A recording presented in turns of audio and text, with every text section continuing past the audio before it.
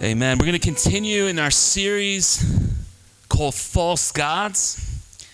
And I don't know if you've been paying attention in the news, but there's been this huge story out of Pennsylvania, this investigation, where after years of looking into it, the prosecutor of the state brought to an end an investigation that showed that there were over 300 predatory priests in Pennsylvania and thousands of victims who were molested just in that state.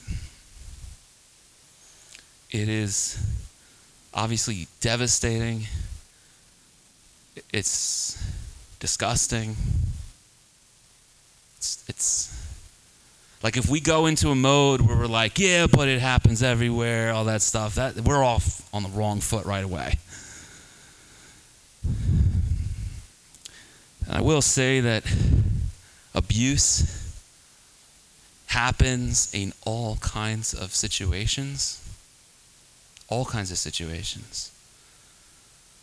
At your cousin's house, in a church, camping. Happens everywhere. Happens in all types of situations. But what was disturbing about this investigation was the systemic and decades-long hiding it and moving priests from one place to another after allegations and covering it.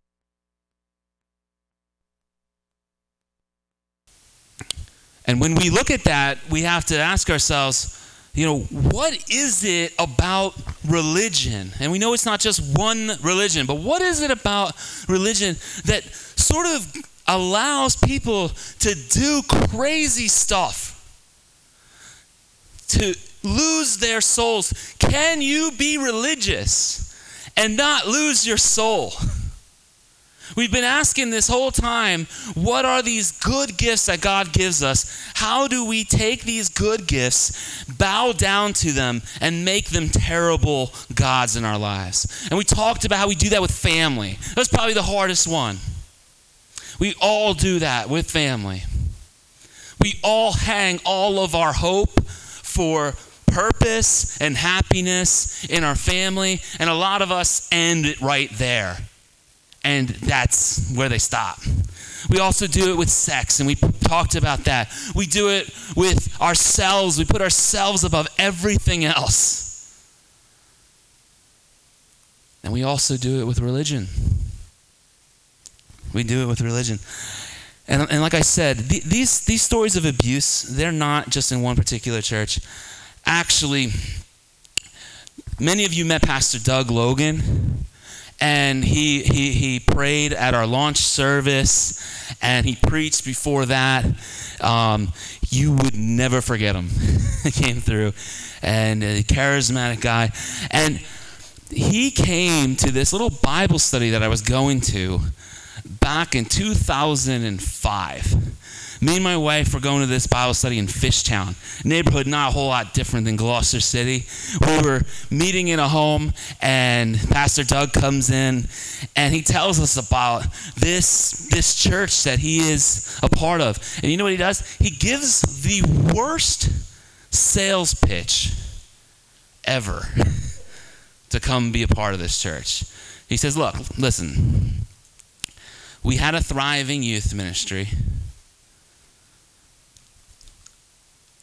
One of the dynamic teenagers, 18-year-old kid, who brought sort of all the kids from the neighborhood there, on a Sunday morning when the service was going on, molested a 5-year-old girl. And my wife testified against him in court. And the neighborhood was split. And it was about a third black, third Irish, and third Spanish. And the kid was Spanish. And the pastor was black. And the girl who got raped was white. So it split the church. It blew up like the Death Star. You know what I'm saying? Like it just was like everything that was holding it together. and all the youth were gone. And he says, listen, I need someone to come help rebuild a youth from nothing. Number one reason it was a bad sell. Don't ask people to come and build something from nothing with you, right? Number two bad sell. He says, also, because that family is here and because my wife testified against this kid, he's on house arrest. He's there across the street from the church. His entire family surrounds the church. I used to go knocking on doors and inviting people to church and praying for folks and being a pastor, and now I don't feel safe walking around by myself. So I need somebody to come with me. Number two, when you're asking for a volunteer, don't imply that they might be risking their lives to come serve at your church. Well, we get home, me and my wife get home, and we look at each other, and it's amazing, because what Pastor Doug didn't know is that we had been in that neighborhood for about a year, and we were praying for an opportunity. We were part of a church that had a bunch of people, and God bless them. They were very like people who had graduate degrees, and they went to school from like different states, and they came and they were downtown and they lived downtown, and we were way out in the neighborhood, and I'm from the neighborhood, and we're like, we want to be in a church that's reaching the neighborhood, not, we want to find a church where we can serve right in the neighborhood. And then God just brings this crazy dude into our Bible study, and we look at each other, and we don't even have a discussion about it. It's like one of those moments where we look at each other and we're like, oh crap, this is what we're doing now. This is what we're doing now. Like, we don't even have to talk about it. Like, the Spirit has spoken. You know what I mean? We knew, like, it's just God just drug us in, and God did some amazing things there. But what can this kid who was lost and broken from this broken Irish Catholic home with a bunch of different stepdads, who the church came alongside and loved up and built up, what can this kid who went on and was literally the stereotype, I went on and became a missionary for 4 years in Africa, right? Like the stereotype. And I come and I plant a church. And I'm going to talk to you tonight about the idol of religion. Haven't I given myself up for religion? What I want to do tonight is share with you Jesus' teaching to the religious leaders. And Jesus' teaching and warning against the excesses and abuses of religion. And while my wounds and my cuts are all from the world, I've met a bunch of people, I've met plenty of people who have been wounded and who have been cut by the church. And you tell me you've been hurt by the church, it's not something that I've experienced, but it's something I believe when you tell me that. So I want to read for us in Matthew chapter 23, verses 1 to 11. And the word should also be back on the screen. Got me? All right. Then Jesus spoke to the crowds and to his disciples. The scribes and the Pharisees are seated in the chair of Moses. Therefore, do whatever they tell you and observe it, but don't do what they do, because they don't practice what they teach. They tie up heavy loads that are hard to carry, and they put them on people's shoulders, but they themselves aren't willing to lift a finger to move them. They do everything to be seen by others. Can you guys say seen by others? They enlarge their phylacteries. Everybody say phylacteries. That's the word you're gonna learn about phylacteries tonight. All right? And they lengthen their tassels. They love the place of honor at banquets, the front seats in the synagogues, greetings in the marketplaces, and to be called rabbi by the people. But you are not to be called rabbi, because you have one teacher. You are all brothers and sisters.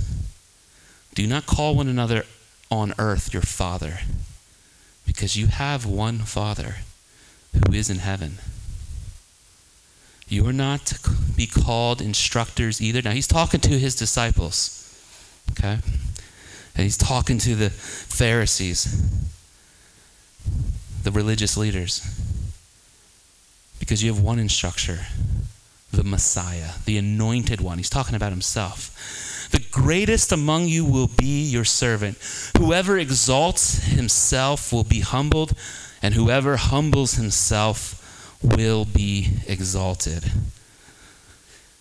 There are a few things that you need to know to grow spiritually. If you can get verse 12 in your life, if you can get this verse in your life and actually live it and know it and understand what it is and it be a reality for you, whoever exalts himself will be humbled, and whoever humbles himself will be exalted, be lifted up.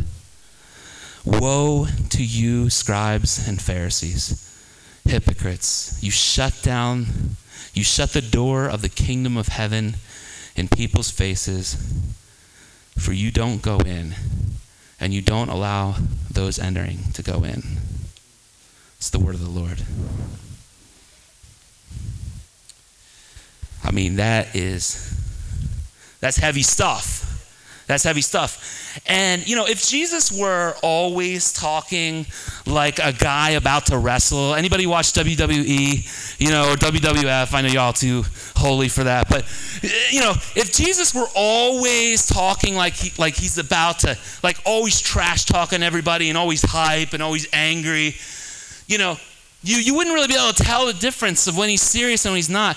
But Jesus is the one that when they brought the woman who was caught in the act of adultery, and by the way, only the woman. Now, she was caught in the act of adultery. There was a man there too. But back in the day, it wasn't too easy for women. And they bring the woman to him, and they say, listen, she's an adulterer. We should stone her. We should stone her to death. What does Jesus say?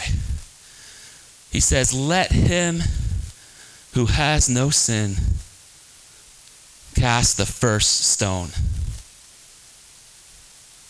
This is the man who stood on the mountain, and this is the man who had the masses around him, and he said, blessed are the meek, for they will inherit the earth. This is not this is not Macho Man. This is not Mr. T. This is not Hulk Hogan, right? This is not a guy that's always talking about like lightning coming from heaven and God this and God this. This is a man who kids could touch, who kids could climb into his lap, and his disciples were annoyed.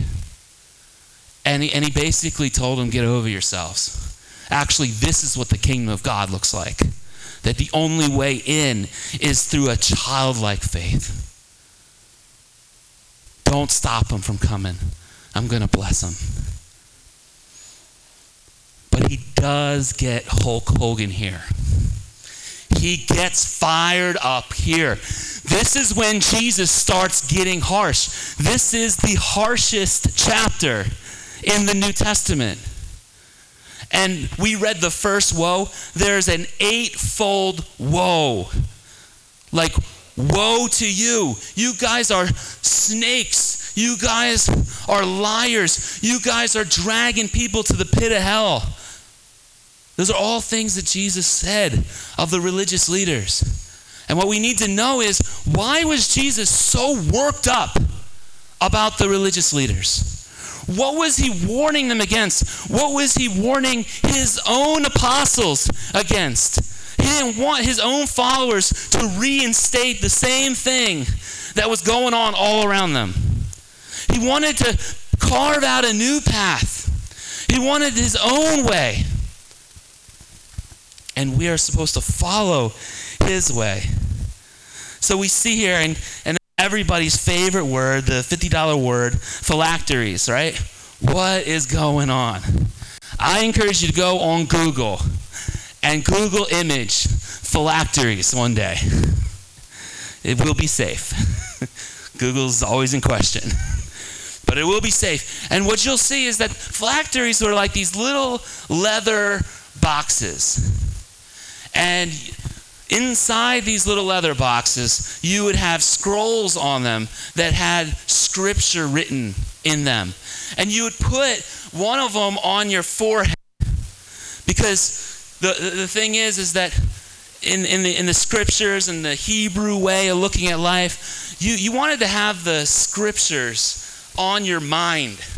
You wanted the scriptures to be occupying your thoughts, you know? And then you had this other phylactery, and it would be under your arm. Simon, did Simon leave?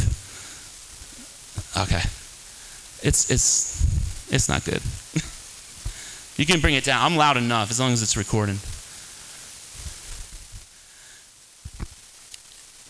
So the idea there is you would always have the Word of God close to your heart. So it'd be under your arm, it would be facing your heart, and then there'd be this leather band, and you would wrap it all around your arm, and then all around your hands and your fingers. And the idea is that God's Word would be on your mind, would be deep embedded in your heart, it would flow out through your arm to your hands, which represented your will. So God's word would saturate your heart, it would saturate your mind, it would saturate your will. But of course, as human beings do, what is Jesus saying? It became a thing to get a bigger and bigger leather box. You need everybody to see this thing. It's like a massive headlight. You can't even see the guy's eyebrows. And you get the big and big one under your arm, right? And it's like a show. And instead of it being about what the symbols represented, which was all about the fact that God's word should be actually in our hearts and in our minds and lived out and done, it became just something to show off. And then I had you read, right? What was Jesus' beef? Jesus' beef was, you do all of this stuff so that people can see you doing it. This is why you do it. You know, and then he further describes how they like to be, you know, in the special seat, at the banquet, at the synagogue, in the marketplace. Like they stood out. They'd have special titles and all of that. I want to ask you, what are some of the church laws? What were the phylacteries that you all grew up with? You can talk.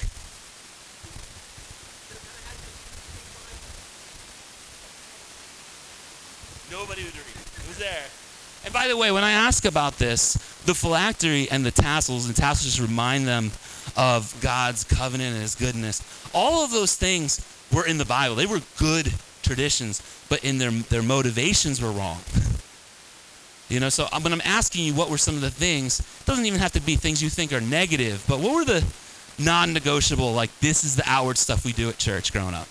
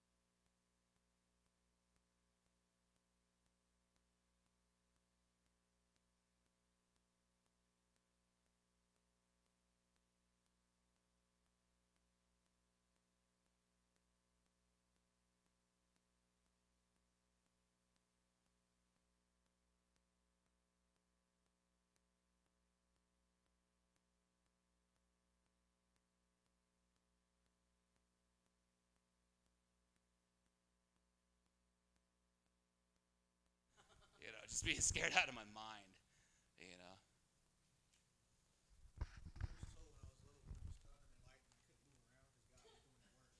What was God doing? God was at work. Yeah, I heard bowling too.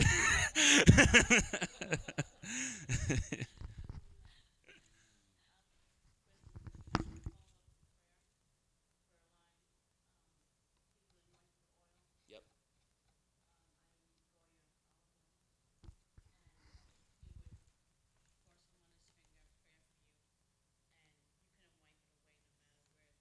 Oh, okay. Yeah. That had to stay where it was.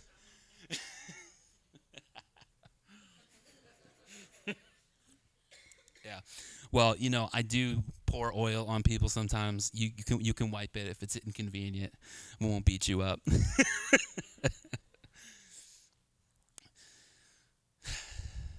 Yeah. We all have our different phylacteries, You light these candles. You say these things. You light these, yep, bells and smells and kneeling and standing and singing. I want to challenge too that sometimes our phylacteries are our traditions is our lack of tradition. Like we can be one of those people who are like, we're so grace-centered, we're going to beat up people who aren't grace-centered like us. Does that make sense? It doesn't make sense. It's stupid. This idea of like, well, you kneel and you pray and you do all this stuff, and you're like condemning that. Like, where's the grace in that? Where's the love in that? You're always about, you only have to hold on to Jesus. If you add anything else, you're messing it up. Yeah, okay, but the way you go about saying that is like, I'm sure that we all have cousins or somebody in our life that's like, they're like, I'm not religious. I have a relationship with Jesus. Like, okay, tone it down. Like, relax. I get what you're saying. I get what you're saying. When I'm at work, when I'm when I'm on the block, wherever I am, if somebody asks me, or if I ask them, like, can I pray for you? And they say, I'm not religious. Now, am I going to use that as an opportunity to beat them up? It ain't about religion, brother. Let me instruct you. It's about a relationship. Like, no, you're like, just simply say, well, I am religious, and I care about you, and I'm going to pray for you. We don't have to be so touchy about this.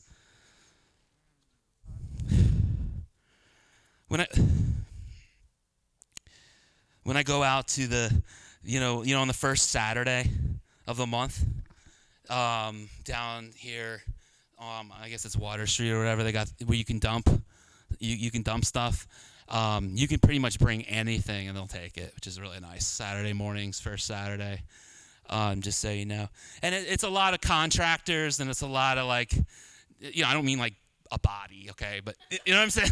I see Lisa like, I got some teenagers, give me a hard time. I don't know. But like, got you. Inanimate objects of any kind. Okay. That sounds good. So like, yeah, you can go there and you can dump pretty much everything there. And it's a lot of contractors, a lot of people doing different stuff. And then, like some of them know me. And so as soon as they see me, like, oh, pastor's here. And so it's like, we got to clean up like how we talk. Pastors out here, in the dump yard, where they weld stuff together and, talk a certain way. And the funny thing is that, I could be like beating them up about that even, right? No. I'm not going to beat people up for trying to be better.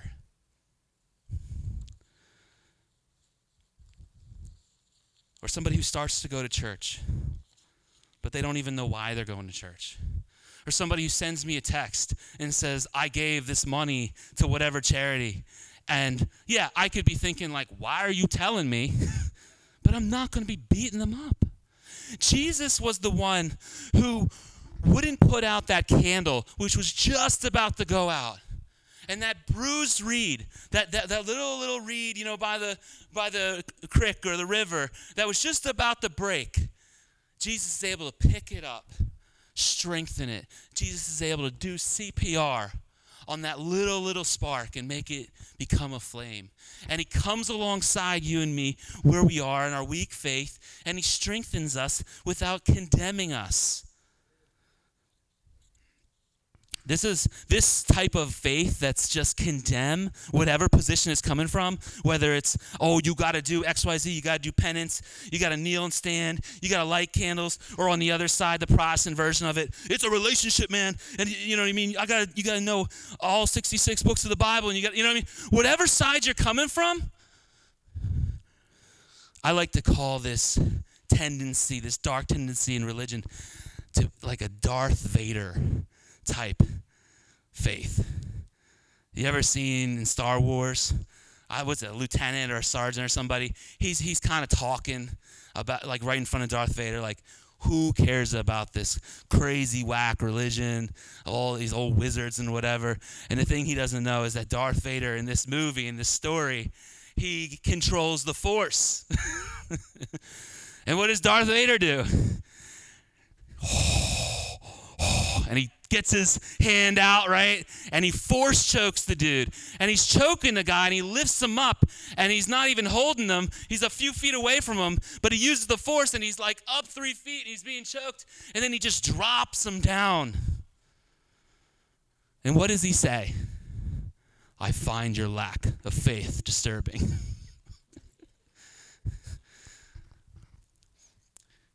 That is, we don't want to lean into the dark Vader of faith. We don't want to be in the spot where we are always looking at people discouraged, always saying, man, I find your lack of faith disturbing. That is not Jesus in us. That is the flesh. That is putting religion above God even and what he can do. That is putting religion above people. And we are called to love people around us. And here's the thing, and this is what I want to close on, that religion becomes a mask for us. Religion makes us, it makes us feel like we're in some kind of lane going 60, 70 miles an hour. I'll give you an example. The other day, I had somebody come to our Bible study, and they came after the fact, and they wanted to talk. And we started talking, and quickly, the conversation turned to, it's really important that as a new church and as a pastor and stuff, you obey God's word. I'm getting a little, funny about it because you just told me you haven't been to any church for 8 years. So I'm like, okay, you haven't been to church for 8 years. You've got a notebook full of notes. You've been reading the Bible, but you're telling me I better obey God's word. So I ask further questions. Well, sister, what kinds of things do you think we aren't obeying? And then she says, well, the Sabbath. And the Sabbath is on Saturday.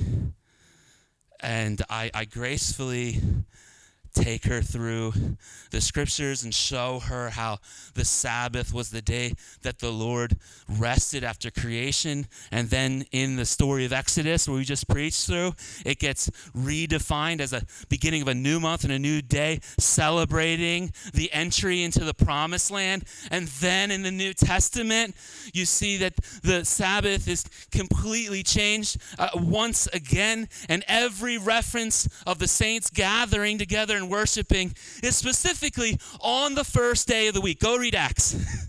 On the first day of the week, on the Lord's day. And she said, well, God never, she didn't really interact with that. And then I said, ask follow-up question. What about Passover? Yes. Got to follow Passover. What about circumcision? Yes. Circumcision. So you got to be Jewish. You got to follow all the rules. And if you've been here like the last year, you've probably heard me say before, there's 616 laws in the Old Testament. Now, every single one of those was meant to point us to the ultimate law, which is love, which is loving God and loving our neighbor. And there was a specific way to do that in the Old Testament. But Christ came, and that 616 law, those laws gave us like the black and white, grainy view of who God was. And Jesus came in the flesh and showed us what love looks like and gave us the high-def, retinal view of God and freed us from following all of those laws. But now we follow Jesus himself. She wasn't happy with me. She walked away. She came, we had a celebration for all the kids that did the camp, and she came with her kids, and she saw that the property manager had gotten a magician who was doing stuff like, you know, I've got a rabbit, and then I'm squirting the kids with a water bottle. Like really cheesy stuff. But the kids loved it. So she saw that, and she's like, not for my kids. And then I found out later that, you know, they don't have a TV. Don't let anybody talk to their kids. It's just, here's the thing.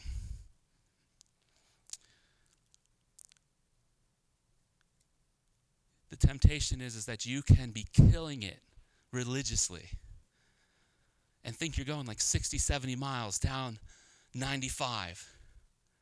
And yet your actual life is jacked up. Your relationships are messed up. You're in debt. You have all types of open wounds in your life. And I'm saying that we want to be a church that operates in the 10 miles an hour, 20 miles an hour, 30 miles an hour. You want to read the Bible and write all kinds of notes. I'm cool with that. But this is where we're at. Working with people, moving from I used to go to sleep every night with a 12-pack to now I'm coming to church and I'm trying to follow Jesus. That's where we're working, from 0 to 10 miles an hour. From 10 miles to 20, okay? Amen. So, guys, Jesus gives us a picture of true religion. That's an entirely different sermon, but I just want to encourage you. Just wanted to describe to you, it's not all about titles. It's not all about being seen. It's not all about being out there. It's not all about looking good while you serve God. It's about humbling yourself and letting him exalt you. Let me pray for us. Father God, thank you for your word. Thank you for this series. Lord, I pray, God, that as we looked at all these different aspects of life, and then in the next couple weeks, look at actually how do we defeat these idols, how you are better, how you free us to live a life of love and happiness and meaning. I pray, God, that we would be broken free from these false gods. That there wouldn't be a striving in us. There wouldn't be we got to listen to 1,000 sermons a week and we got to do all these things. But Lord, we would be free as your sons and daughters. We'd know you love us. We'd go out and we'd write that letter we're supposed to write to the person that we cut off 10 years ago. We would go out, we would have that conversation with the person we don't want to talk to. That we would be steady in the things you're calling us to, steady in praying with our spouse or the people we live with, steady in just the things you've called us to, rather than killing it in some fantasy world with our phylacteries and our tassels and our candles and all of our religious stuff. Lord, help us. In Jesus' name we pray. Amen.